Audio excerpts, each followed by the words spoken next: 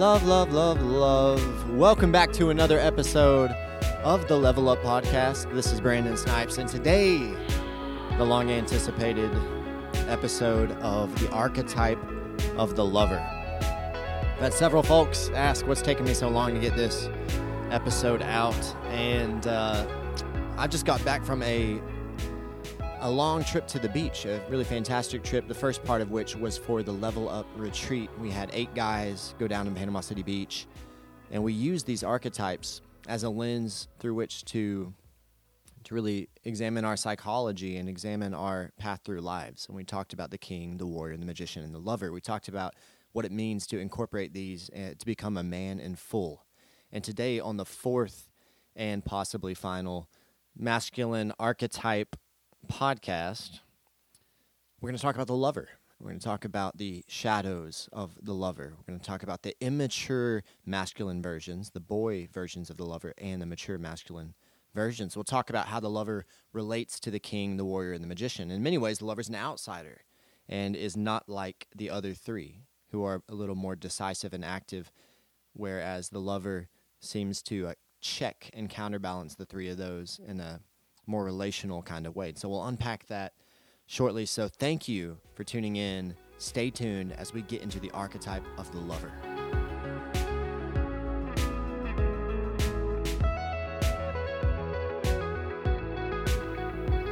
So in today's episode, I wanted to start by explaining what the properly situated lover looks like, the character traits, what it looks like when that energy is really vibrant and thriving.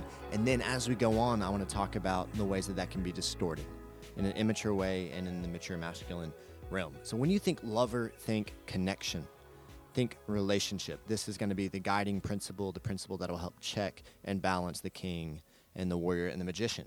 The lover is passionate. The lover, properly situated, burns with passion. The lover is sensual.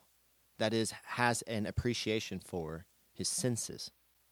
It does not make the healthy lover feel weak to connect emotionally, empathetically with others. The healthy lover can connect emotionally and empathetically with the natural world, with other people.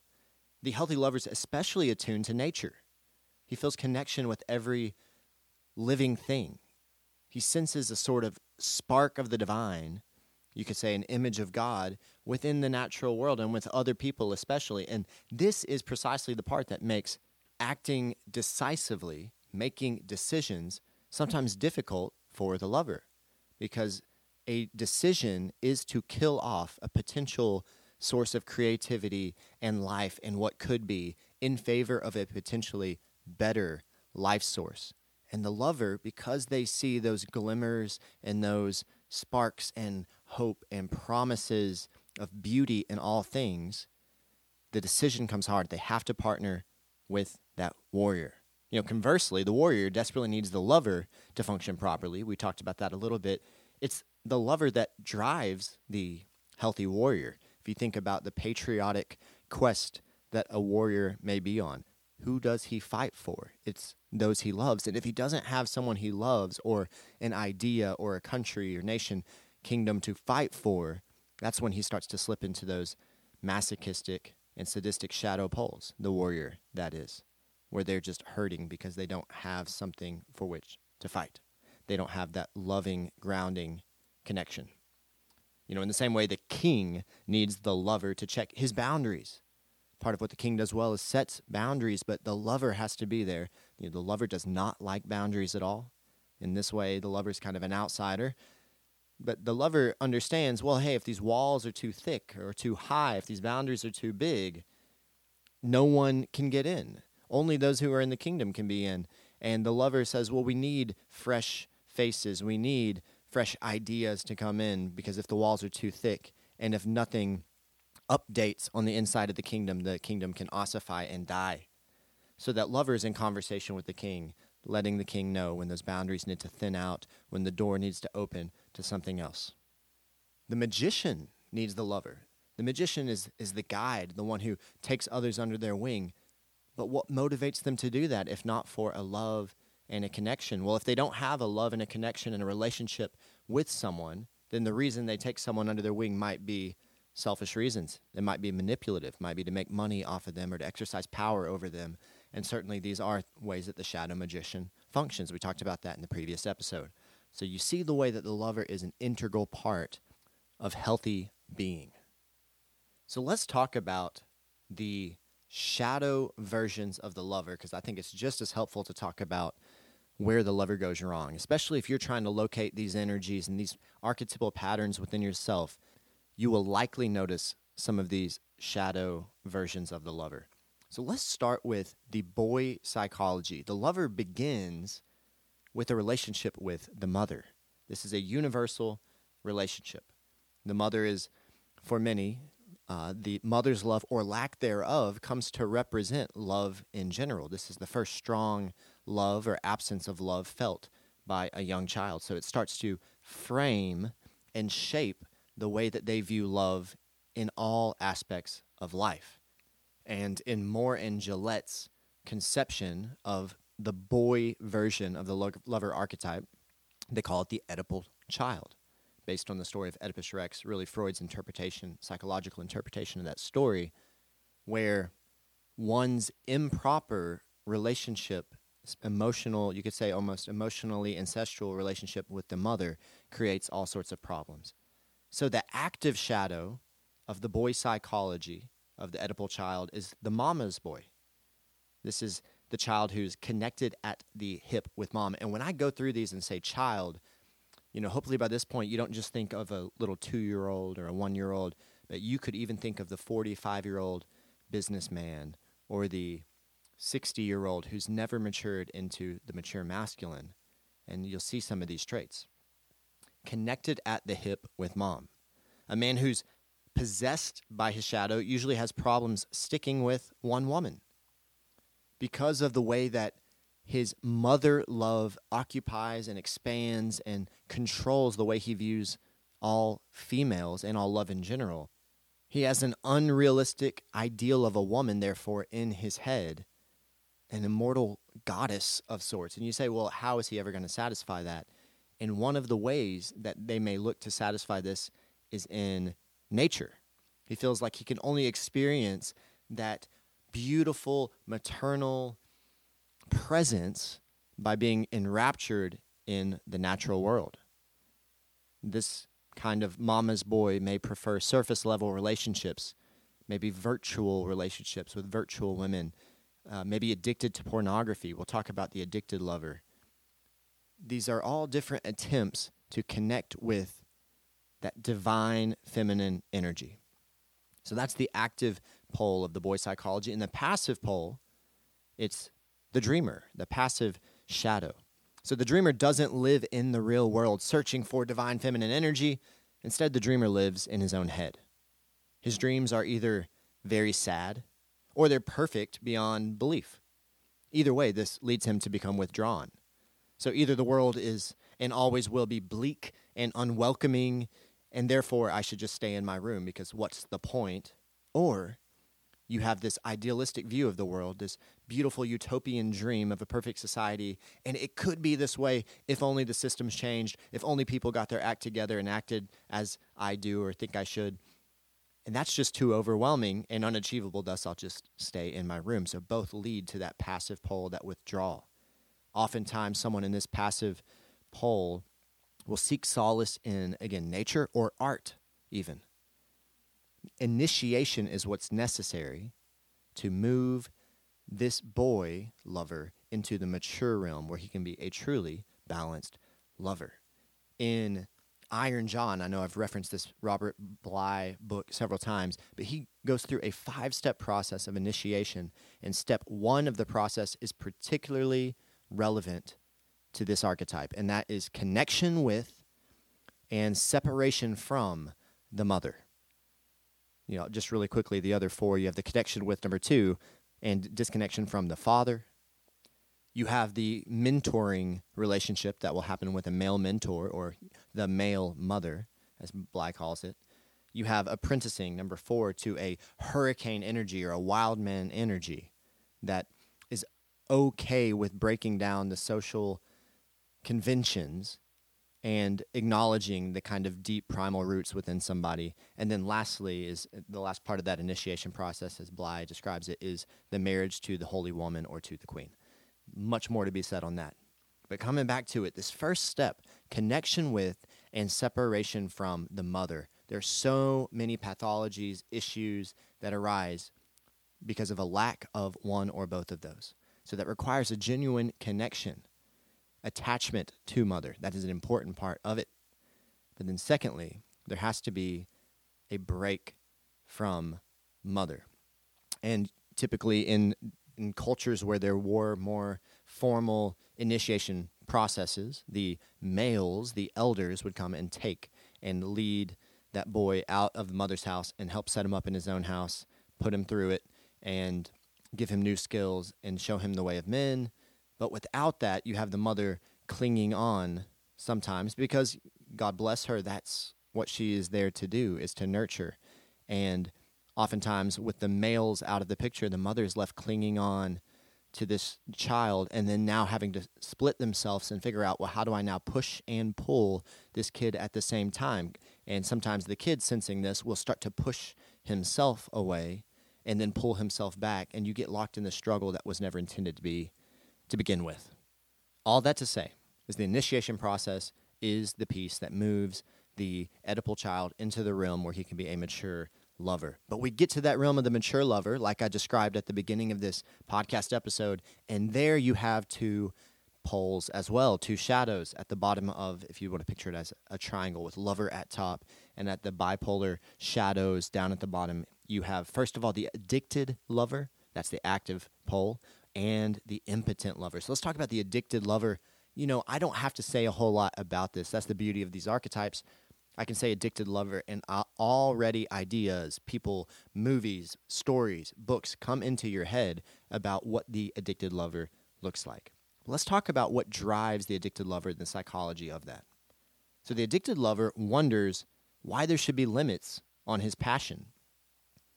Like I've said, the addicted lover does not like boundaries because boundaries separate and they disconnect, and the lover's all about connection, but there's an issue with the overly addictive connectedness that becomes counterproductive for the addicted lover. So the addicted lover is a slave to his senses.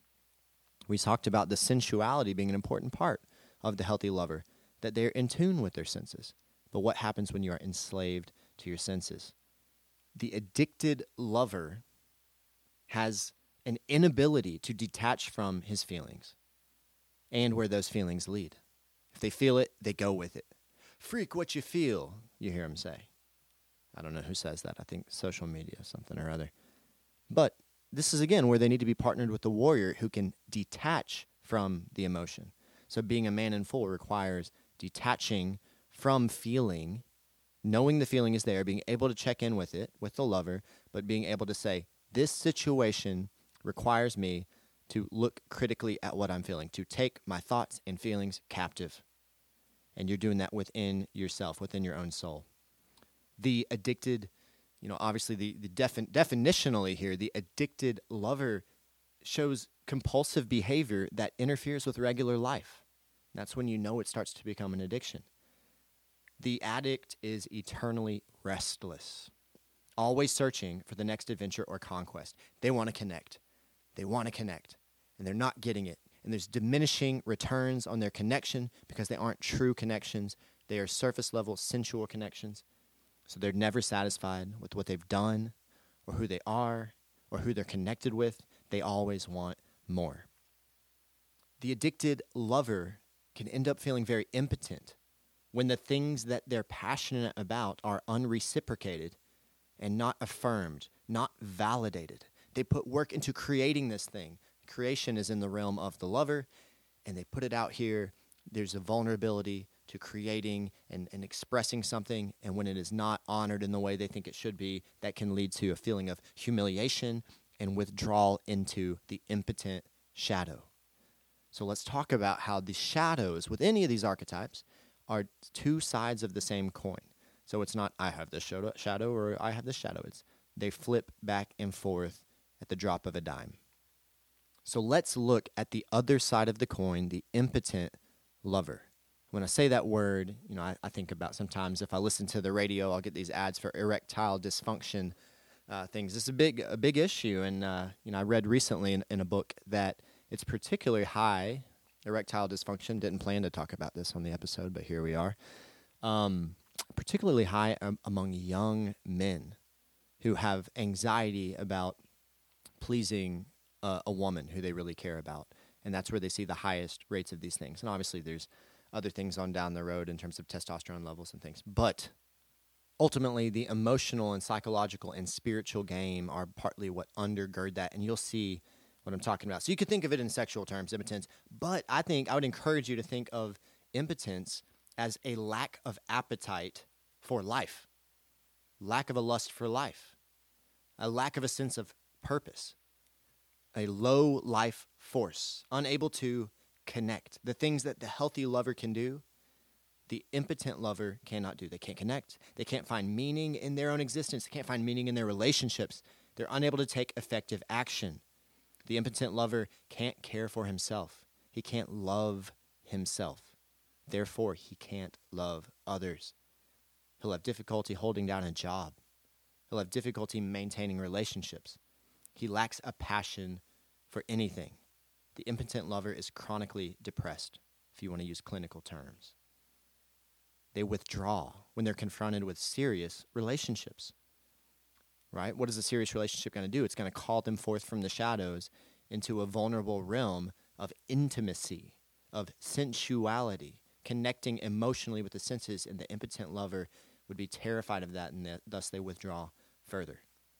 Often the addict may come to save the impotent lover from their withdrawal. So you see the coin, boom, it flips.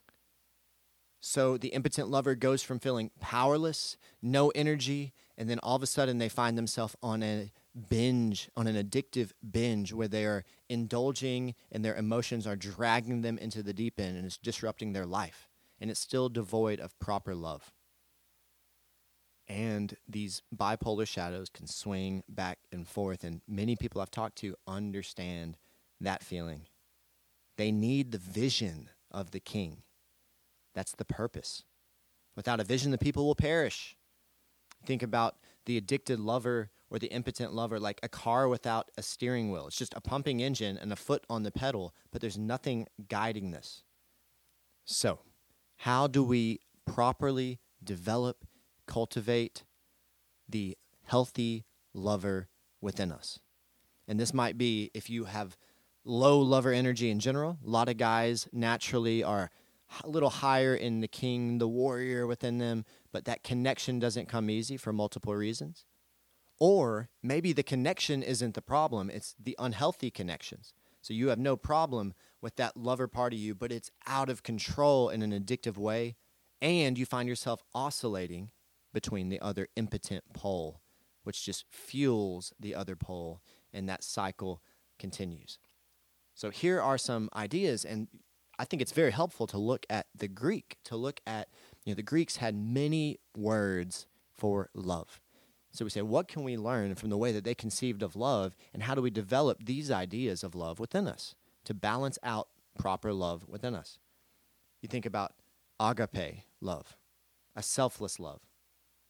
Am I seeking selflessly to the degree that I can do things altruistically? Am I seeking selflessly to serve others, to connect with others without ulterior motives in mind? Am I pursuing things like conversation, where I'm not just waiting for my turn to talk, but I'm genuinely listening to the other person, not just for their words or ideas, but for their heart? I want to hear their heart. I'm looking for an emotional connection. You might think of ludus, which is another type of love, according to the Greeks. This was the playful, friendly. You think about kids teasing each other and joking with each other. This is the kind of comedy, goofiness sort of love. These are usually in early phases of relationships that graduate on to deeper forms. They start with this. There's a playfulness. They can even look at marriages and judge the happiness and longevity of a marriage by how much of this ludus love is present. Is there still a playfulness? And this can go away if you don't pay attention to it. And remember, attention is in the domain of the warrior. The warrior's eyes are open. The vision of the king, the planning and the ordering of the king. You need these things there to keep an eye on the lover within yourself and to cultivate them actively.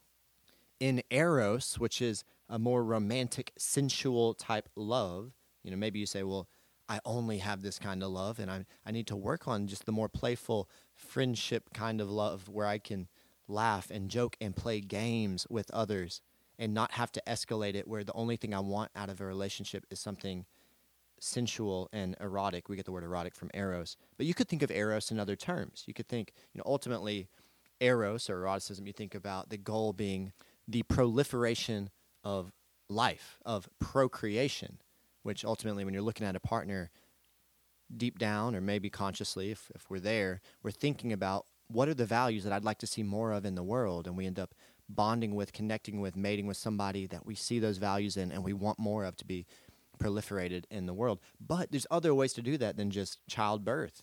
That's mentorship. That's taking that which you value and teaching it and cultivating that within someone else in the next generation. So that might be another form of eros. So the lover needs the courage of the warrior to approach somebody or something that they desire, especially if that thing is intimidating and beautiful and transcendent to them.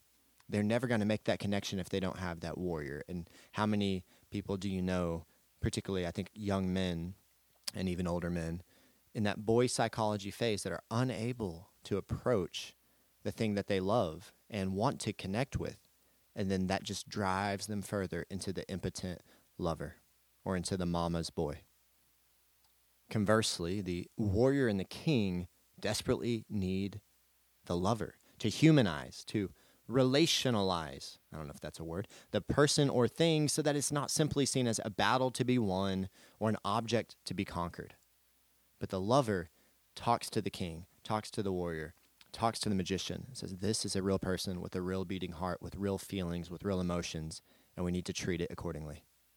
Other ways to develop the lover within us: listening to music. So I do some life coaching, and one of the things that I do is I use this king, warrior, magician, lover model as a way to develop men in full. And so, for instance, one weekly task for the lover might be put on music alone or with others and dance. Feel yourself. Dance. That goofiness, that awkwardness in your body, that thing that you quit doing when you were 5 years old because you're self-conscious, what might be unlocked if you allow yourself to put that music on and just go ham for 3 minutes and move? What parts of you are you not in touch with there that might be useful in other parts? So that lover, that connection with our senses.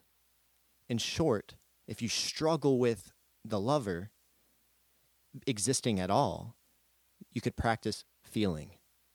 Put on music not as an escape, but as a way to connect with the world of that song. Put it on and intentionally listen and feel. Go out and spend time in nature, not as a retreat or not as a search for the divine mother, but go out there to connect and to sense and smell and to taste and to observe and to feel and get in the dirt. These are the ways to connect the senses to the world around you. Prioritize, like I said, real conversations. Listen for the heart. Allow yourself to be vulnerable. Focus on the things that don't give immediate satisfaction, particularly if you find yourself in that addicted lover shadow frequently. Focus on things that don't give immediate satisfaction. A slow morning ritual. Consistency. Boring consistency. Bore your life up. Practice patience. So now that we have explored the lover, even though it's been a cursory overview, I hope you've taken something from that. So just to recap the last several episodes that we've been talking about, the mature masculine archetypes, I encouraged us early on to think about these things as 4 voices around the decision-making table of our minds. In other words, you've got the king, the warrior, the magician, the lover sitting around a round table, and the idea is to turn up the volume, to tune up the voices so that the 4 of these harmonize into a beautiful choir, and that we're not dominated and animated by an imbalance in these 4 energies. So to recap, You get a picture of the man in full when all four of these bring their true essence to the table. The king provides order, fertility, and blessing. The warrior establishes dominance and presence. The magician guides us through life. The lover creates passion. So we have order, presence, guidance, passion. A picture of a man in full. I want you to imagine what a father, what a husband, what a son, what a brother, what a male leader in a business, what a coach, etc., what a spiritual leader would look like if what they brought to the table was order, presence, guidance, and passion in the healthiest and truest sense of those terms. It has been an absolute wormhole to go down learning about these archetypes, and as I prepare and research for these, it always feels like what I present is just the tip of the iceberg. If even that, I feel like I'm barely scratching the surface. So I hope to, in putting these out here for you, give you just a taste, a teaser. And if you want to go further in your own research if you find that helpful. But at the very least, I hope this provides you good tools that you can start to do the work on yourself, that you can start removing that log out of your own eye before we start pointing out the specks in our brother's eye. There's lots of ways we can use this information to, oh, well, that's so-and-so, but I encourage us to look within. These are 4 things that live within us, especially for my men out there, and I know I have women listening who have asked about the feminine archetypes, and I hope to at some point get to explore those on the podcast as well.